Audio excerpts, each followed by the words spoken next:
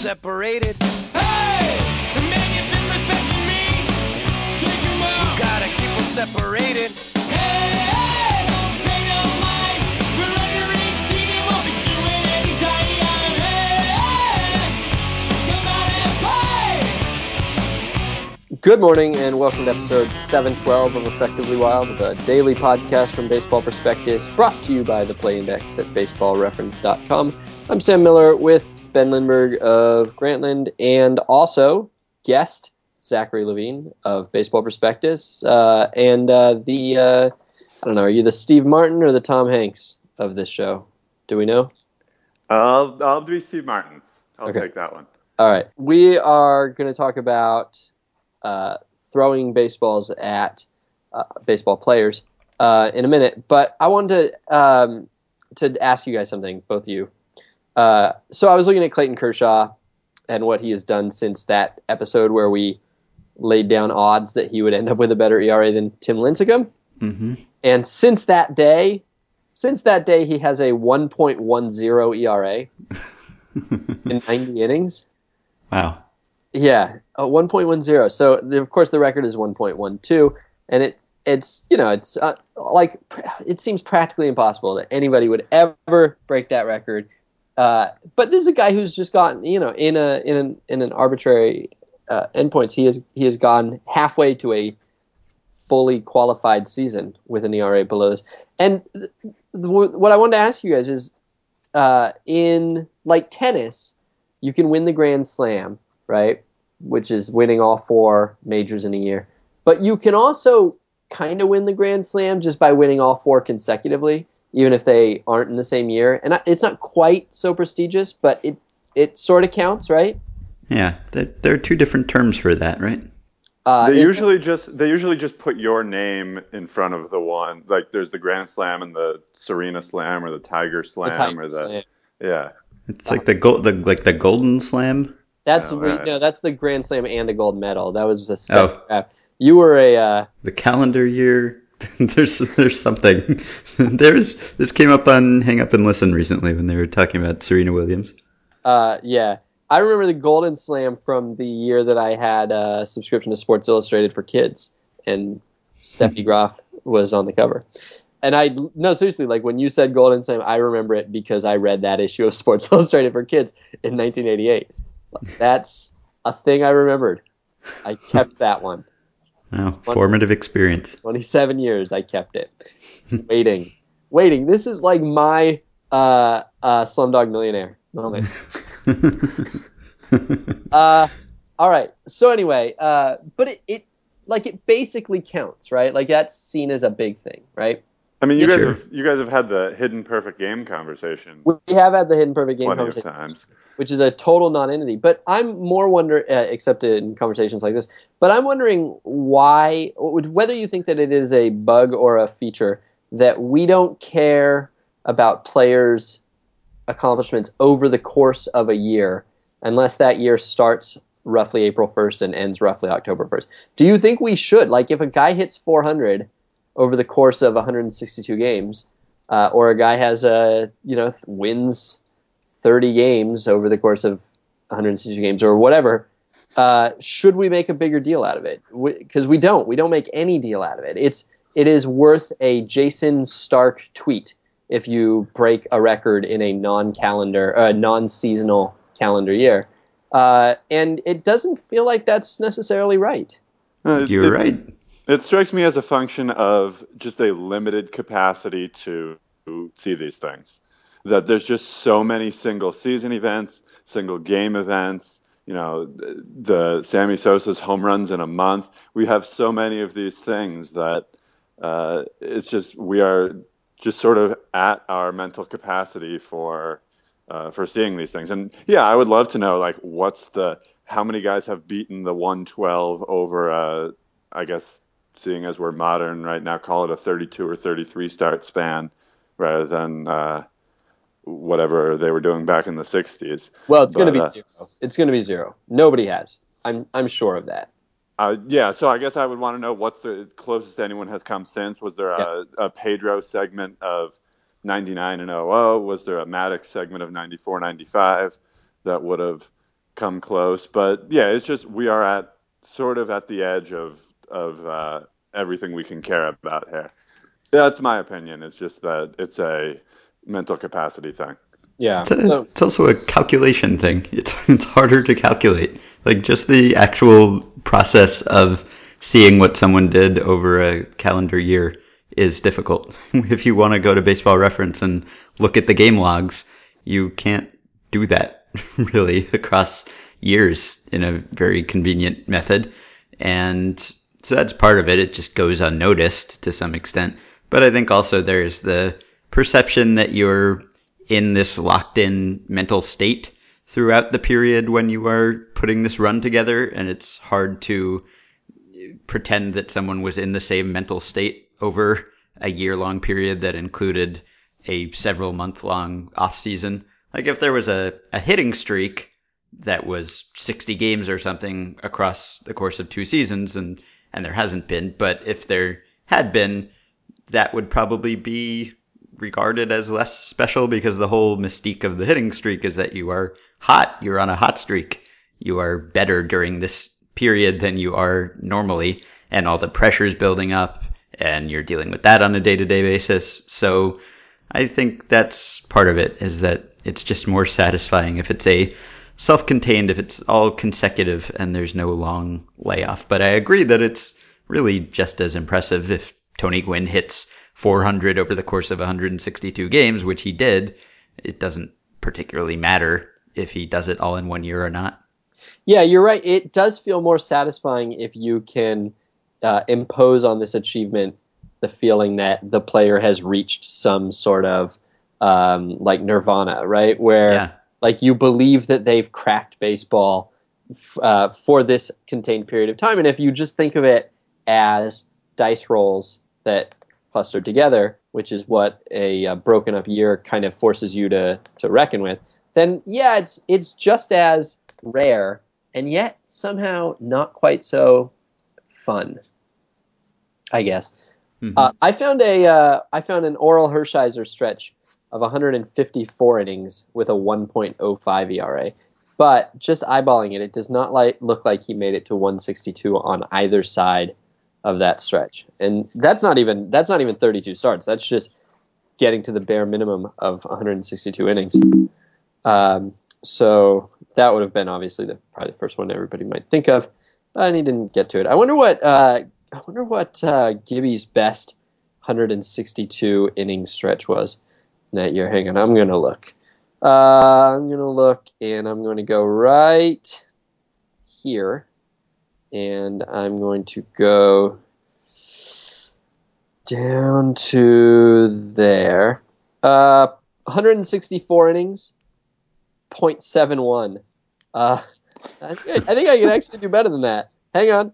165 innings, 0.6. Wow. 4 unearned runs, though, in that time.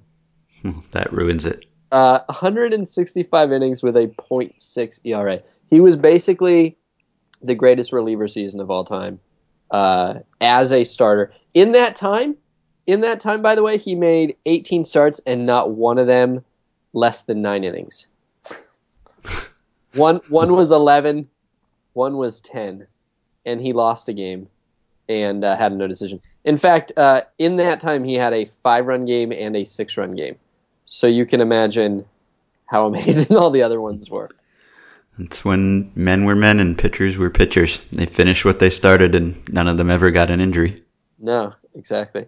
I wonder if No, I don't think I can do any better than that. Man, oh man, 0.6. All right, let's talk about beanballs, you guys. Okay. Over the weekend, there were two stories of teams being mad at each other and taking it out via the baseball. The Pirates and the Reds had a little brawl involving an Andrew McCutchen hit by pitch and Mark Melancon hit by pitch and some other hit by pitches and Marlon Byrd going out and being tough. And probably a little more attention for the Royals Blue Jays, in which Josh Donaldson was hit by a pitch after perhaps pimping a home run. Benches were warned. and then the Royals seemed to go up and in twice more without consequence. And then later in the game, the Blue Jays threw at a guy, and all hell erupted. And that one got more attention because there was lots of talking and tweeting after the game and good quotes, surprisingly good quotes. Not surprising when you consider who covers the Royals, but otherwise surprisingly good quotes. And so Zachary proposed this topic for Ben and I, and so that's why we brought Zachary on. Hi, Zachary. Hello. Again. This is, yeah. I always like to bring a little violence to the show. Yeah. So Zachary's question was, what would it take to get teams to stop throwing at each other, and then in parentheses, that the union would go for? And I've been on record as saying that eventually someone is going to die, and then we'll fix this. And it's a shame that someone's going to die before we fix it. I don't particularly like the throwing at guys. I think that even if you're aiming at their back, that players don't have that good of command, and it's only a little mistake to hit their head, especially when you're not used to throwing to that location at that particular angle. And so while I don't particularly judge the players who are involved in any of these, because it is the culture, it is the tradition, it is sanctioned in a way, and under the rules that we play by, I understand why they do it, and I don't think they're bad people. I do think that the league should have done something or should do something. I don't particularly find it to be a great feature of the game. What about you two? Yeah, I mean, I'm the same way. It's a little bit surprising that this is still such a big thing. One of the things I was thinking about in proposing the topic is what bad parts of the baseball culture have we gotten rid of? What are the things that, 30, 40 years ago we would have said, I hope that in a couple generations this is gone, or looking back as, enlightened or want to be enlightened people that we are now, we would look back. And I mean, the one you think of pretty quickly is chewing tobacco. And I mean, it was such a part of baseball's culture, and it still is at a lot of levels. I mean, there have been rules at certain levels, and there's been certainly a health conscious kick, but I don't think it's still a part of baseball culture. It's still, as far as I know, sort of way overrepresented among baseball players, at least among people of major leaguers' level of wealth. So, I don't have really good examples of something that we've sort of eradicated from the culture and a model to follow there. I don't know. Do you guys have anything that that was a big deal and a big thing, but we've gotten rid of? Segregation. Okay, that's good. And so that one took some forces around it, and also some pretty brave people. But I mean, that's sort of an addition rather than an elimination thing. So That's a good question. I mean, I don't know if this qualifies, but catching used to be like lethal. Dave Fleming on the Giants broadcast a couple weeks ago was telling the story about how how catchers' pads came into the game, and I didn't know this particular story. Although everybody should read the book Catcher, by the way, which is a great baseball book, and is about how catchers back in the 19th century were kind of like cowboys in a way. They were sort of part of popular culture as these tough guys who were really brutal and deranged.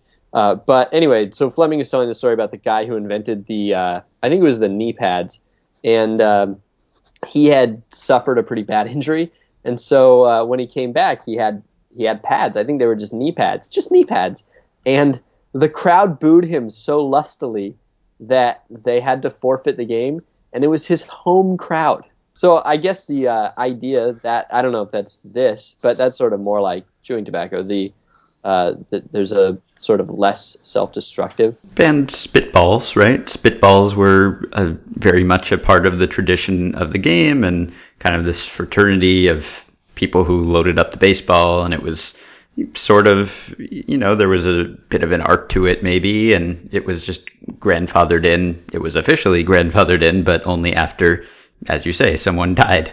And it was decided that there shouldn't be spitballs anymore.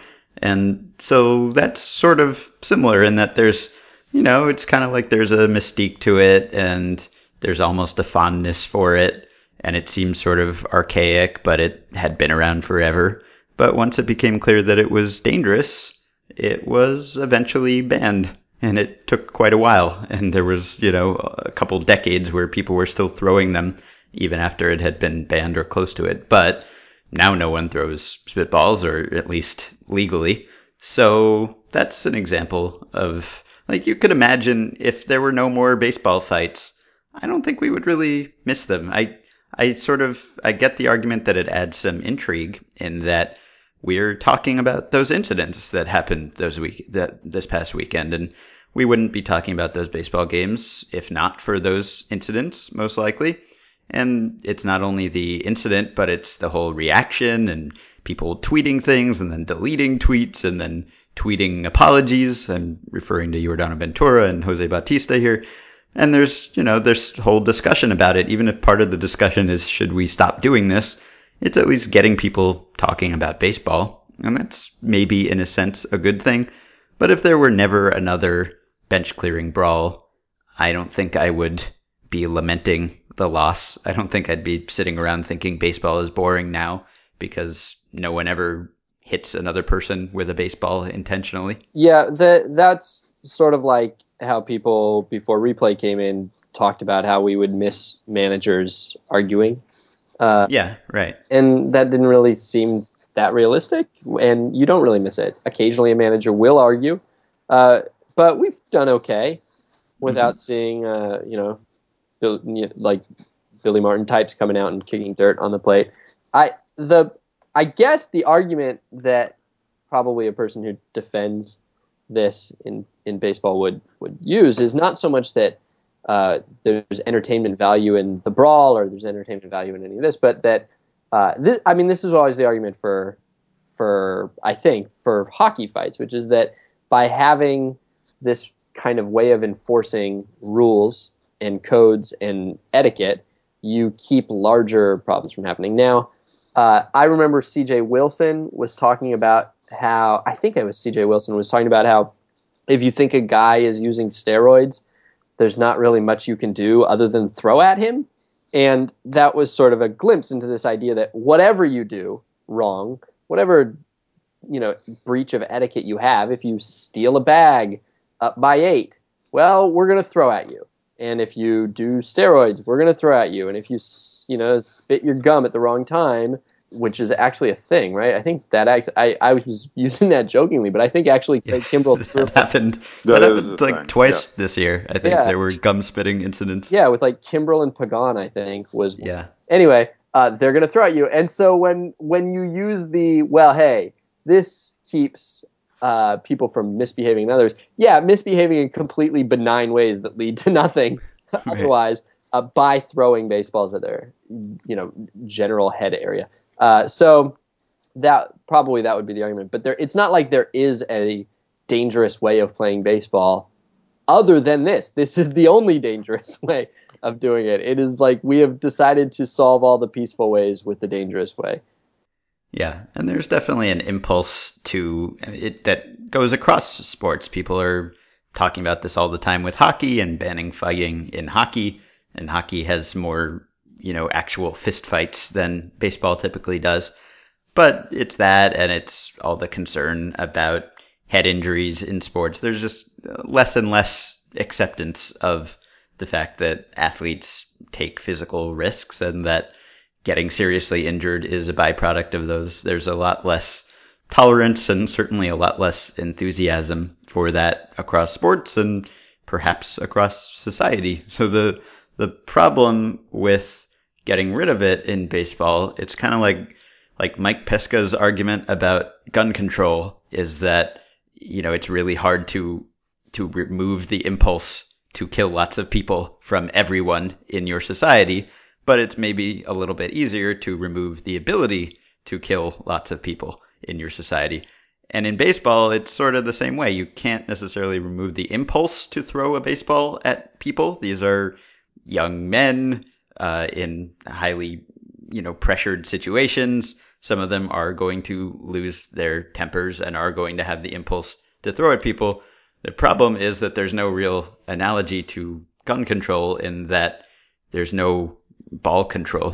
Pitchers have to throw baseballs. You can't take the baseballs away. So you can't remove the weapons that they are using. So you have to somehow either remove the desire to use baseballs as weapons or make the penalties so severe that it overcomes the impulse. Yeah, so Ben, you mentioned both gun control and your example of the spitball. You're talking sort of legislation here, and I was curious what you guys thought would happen if, Rob Manfred woke up tomorrow and said, I don't think we want to have this anymore. And the next guy who was throwing at somebody got 25 games. First, what do you think would happen with that penalty? Would it be knocked down upon appeal? And then also if it held up, or if he got 15 or 20 or something like that, and there was a series of those, do you think we would start to see these incidents decreasing? So the only reason that it wouldn't be knocked down on appeal would be if just commissioners get to do whatever they want now, which seems to have some precedent in other sports. But I mean, there's clearly no precedent for this. Right, there'd be none. It would just be he woke up, Tuesday morning and said, "I've kind of had enough of this." Yeah, no precedent. So the only way he wins an arbitration hearing, I think, over this or an appeal in this is if whoever is doing the judging just goes, well, he's the commissioner, he can do whatever he wants. So otherwise, I do think it would get knocked down.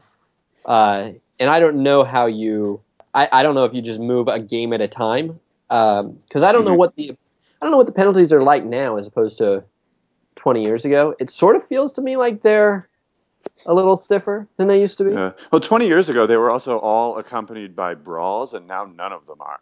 So it's a little hard to sometimes separate what you get for the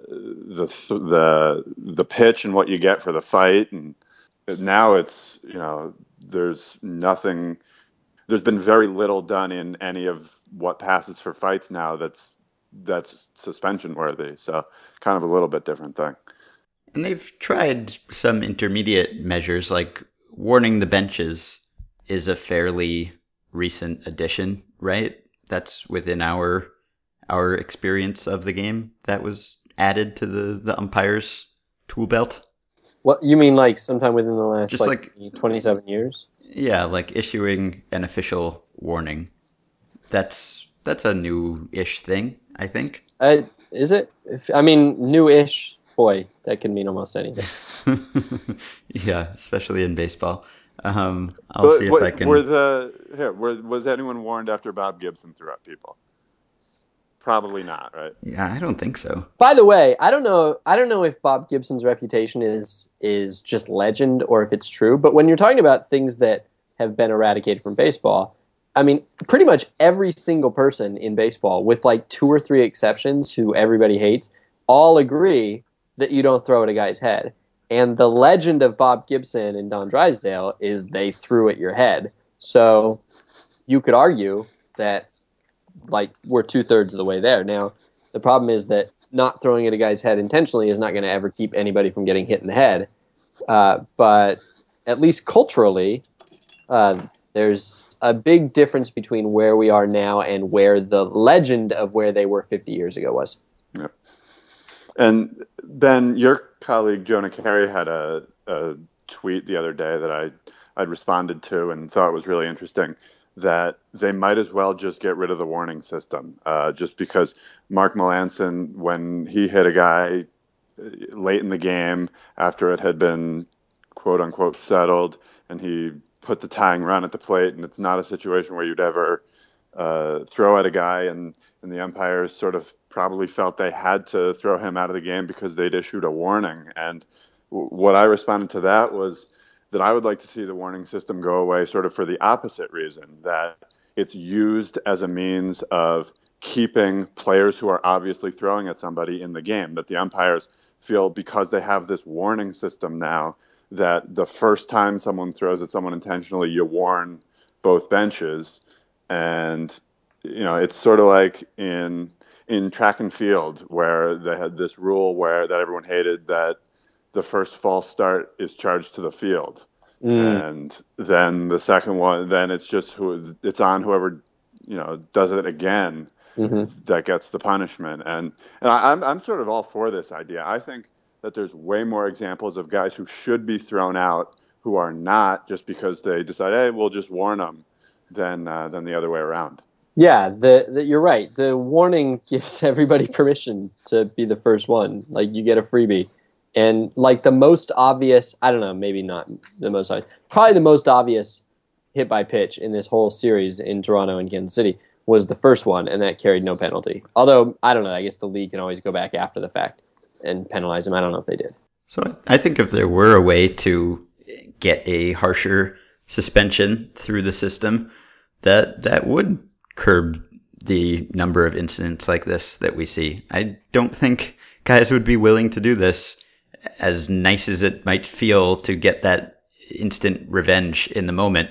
I think if there were enough examples of other guys doing the same thing and getting long suspensions, it just would gradually fall out of baseball culture. It would be seen as something that was anti-team as opposed to pro-team, because right now it's seen as sort of a stand up for your teammates and stand up for your team and have each other's backs kind of thing.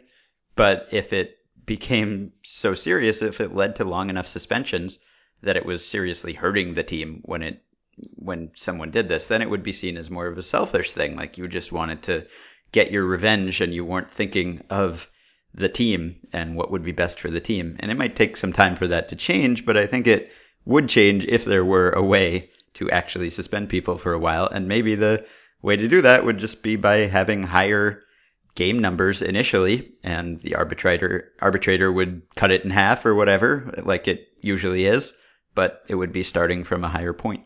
But I don't want longer suspensions. I want them to not throw at guys, sure, but when they do, I don't want them gone for 30 games. I mean, I don't want to have pennant races decided by this. I don't want, okay, this is going to sound awful, but I don't want my fantasy league decided by this. I don't want MVP awards decided by this. I don't want this to be a thing that hugely disrupts the season.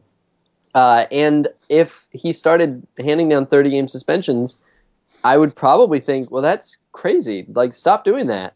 Well, there would be a warning, right? He would issue a warning that was going to happen, that was the new law of the land. So you'd be forewarned that if you threw at someone intentionally, you'd be in for a long suspension. And then ideally, if it actually worked as a deterrent, then you wouldn't have to keep issuing the suspensions, that you just have to do it a few times and the message would sink in. But is it a thing that a person should lose a fifth of the season for? Is it really that serious of a crime? I mean, I would rather the league be rid of it, but I also don't think that each individual action is worth that big of a suspension. It would be, though, if we were starting fresh, right? If we were creating baseball from scratch today, it would seem like a pretty serious thing, I would think. It doesn't seem like a serious thing because there's this whole weight of centuries of baseball and people doing this. And maybe the fact that it's been done for so long and, for the most part, no one has died is a sign that maybe it's not all that serious. Maybe you can just keep doing it. And it looks a lot like a thing where the penalty is one base. Yeah. As much as we say he obviously did it, and he obviously did it, it's, when we say obviously, it's 99.8% or whatever. I did a sort of really rough sketch of the math of that a couple of years ago on probabilities based on the probabilities of unintentional hit by pitches. And it was very crude math, but it showed sort of overwhelmingly that the chances of these things happening by coincidence are so low.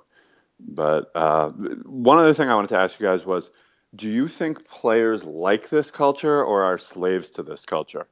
Like it. Do you think they for the most part, like it? I think they like it unless they just got hit by a fastball in the face.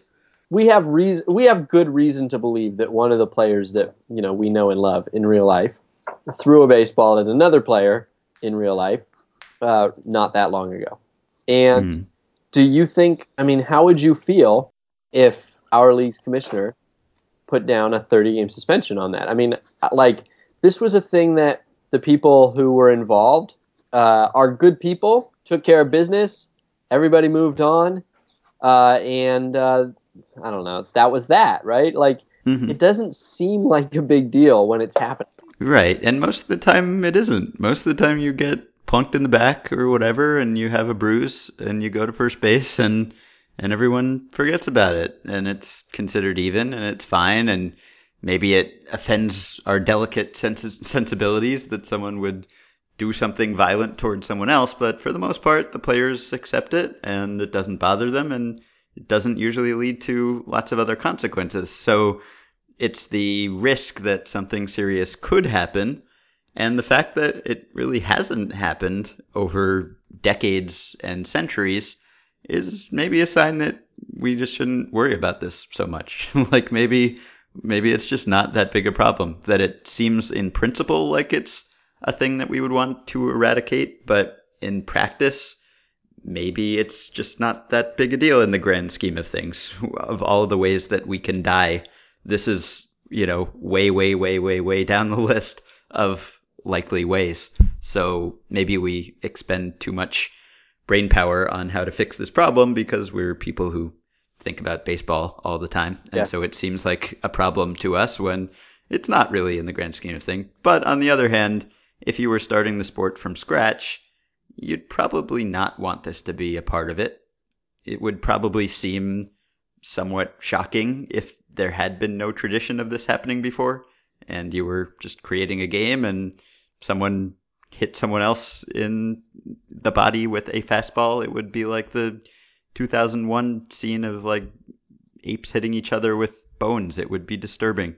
But it's not, because it's what's always happened. Yeah, I think that the only reason that I would think that it is a bigger deal than the 100 years of non-deaths would imply is that people throw 10 miles an hour harder on average now than they used to. Although people actually wear helmets now. That's it's a true. thing people didn't used to do. Yeah, no, that's true. And the helmets are stronger. Yeah, I mean, I almost feel like if we were starting over, I'd rather have the fights like hockey.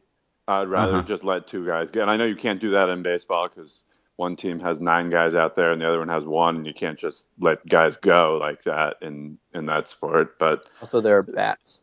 Yeah, there are also bats. Well, there are hockey players have sticks and skates. Yeah, Eazy-E never wrote a song about hockey sticks, though. He did. Just in case, he did write a song about bats. I figured. Yeah. Okay. But I am. I guess I'm sort of more on team get rid of this stuff, and I would tend to penalize more. All right. But I would also eject guys quicker. The warning system is a bit of a hang up for me. So let me offer the obligatory Bill James solution to this, which I've always liked, and I know RJ likes, and I've written about it before. So Bill James in 1985 offered the Frank Robinson solution. What I was going to read now. Before he was a manager and known for having the league's most antagonistic pitching staff, Frank Robinson had a solution he liked to recommend. Forget all about the intent of the pitcher. If a pitcher comes inside 2 or 3 times, tell him to take the rest of the day off. The umpire doesn't need to make any judgment about what the pitcher has in mind. He just needs to say, quote, "It looks like you're a little wild today, son. We'd better get another pitcher in here before somebody gets hurt." So James notes in that same piece that the rules prohibit pitchers from throwing the ball in the batter's space, and intention is not relevant. If you hit a guy, they don't care whether you meant to or not. It's a base, and the reason that they have that rule is to keep people from throwing too much inside, and they figure that if they have this rule, it will discourage pitchers from not only the intentional hit by pitches, but doing the things that lead to accidental hit by pitches. So this seems like A, a very reasonable thing to think about, but B, also something that would probably take away the inside half of the plate, which in some eras would be perhaps a significant thing. If you were in $2.99 in Coors Field and you couldn't throw inside more than a few times a game, that might be a factor. But is rather than suspending guys for 30 games, which I don't like, if you had a situation where you were much more likely to be pulled from a game in the third inning, and the stakes are very real and very immediate, but not necessarily lasting a month, feels to me like that would have perhaps a positive effect. And if you look at these things, the Josh Donaldson situation is a little bit of an anomaly, I think. In my experience, these things usually start with an accident. They usually start with a hit by pitch that was an accident. And then there's retaliation, and it builds up from there.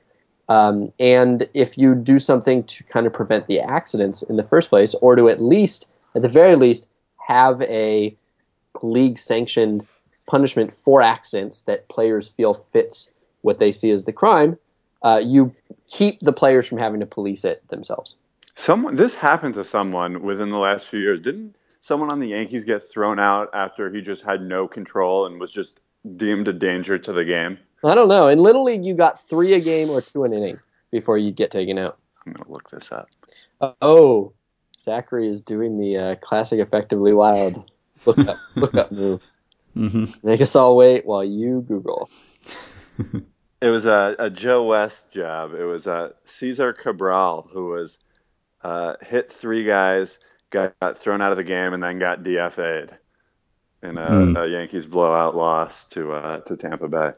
So that's a pretty severe penalty. What if you just get DFA'd if you hit someone? Well, all right. So I've talked in the past about Baseball References, Easter eggs in name pronunciations. I don't think this is one, but Cesar Cabral pronunciation guide, last syllable, Brawl. Very good.